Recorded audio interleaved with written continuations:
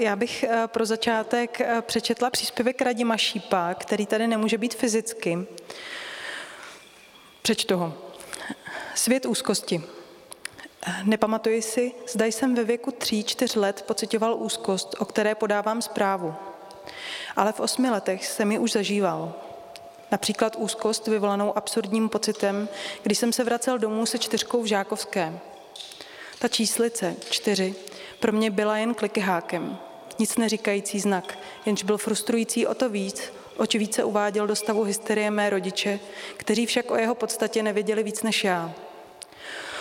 Úzkost, o níž podávám zprávu, se netýká pouze známkování. Pamatuji si na úzkost, kterou pociťovala sestra, když na povel paní učitelky byla vysmívána celou třídou za to, jaké nakreslila krmítko. Načrtla tácek bez střížky.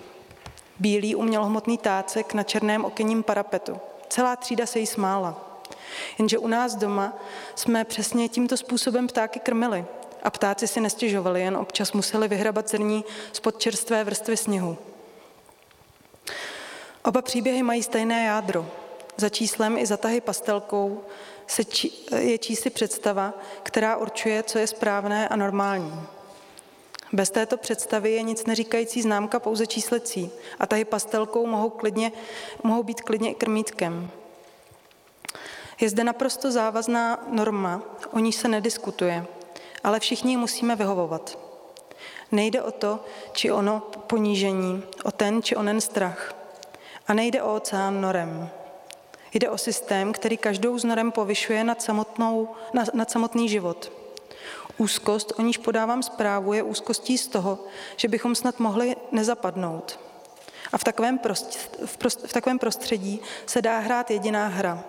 Prosaď svoji odlišnost jako normu, nebo kušuj a přizpůsob se. Ale ať už opanujete prostor a vnutíte normu, anebo sami sebe znormujete, v obou možnostech již hnízdí úzkost. Udržím si pozici? Zvládnu se přizpůsobit? Ať se podíváte kamkoliv, všude se pod různými převleky setkáváme se stejným světem postaveným na normě jako přírodním neměnném zákonu. Zdá se, že instituce školy je zde od toho, aby nás na tento svět dobře připravila. Před žáky stojí učitelé, kteří stělesňují autoritu všeználků a drábů. Jsou nositeli norem a zároveň vězeňskou službou, jež dohlíží na jejich zachovávání.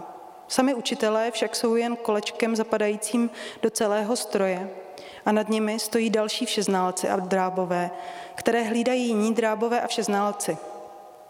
A malé dítě vstupuje do tohoto kafemlýnku normalizace, pomalu se připravuje na předem narýsovaný svět.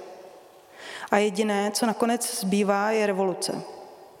Tam, kde je proměna zakázána, nastane výbuch, jež roztočí oko tornáda. Každá revoluce začala a skončila uťatými hlavami. Z mých rebelantských let mi zbyly dlouhé vlasy a neodbytný pocit, že svým strachem, únavou a vzpourami jsem svět úzkosti ještě více prohloubil. I ve vzpouře totiž působí stejná maxima. Prosaď svou odlišnost jako normu, nebo kušuj a přizpůsob se.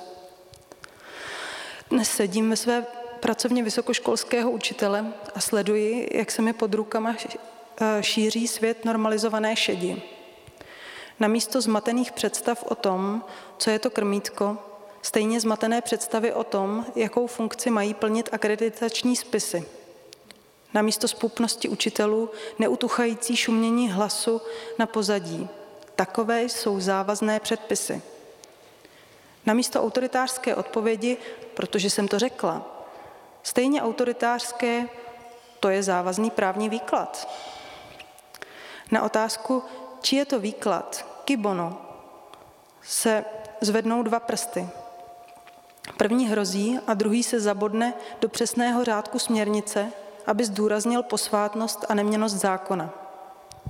Jsme pohřbeni v hrobkách norem.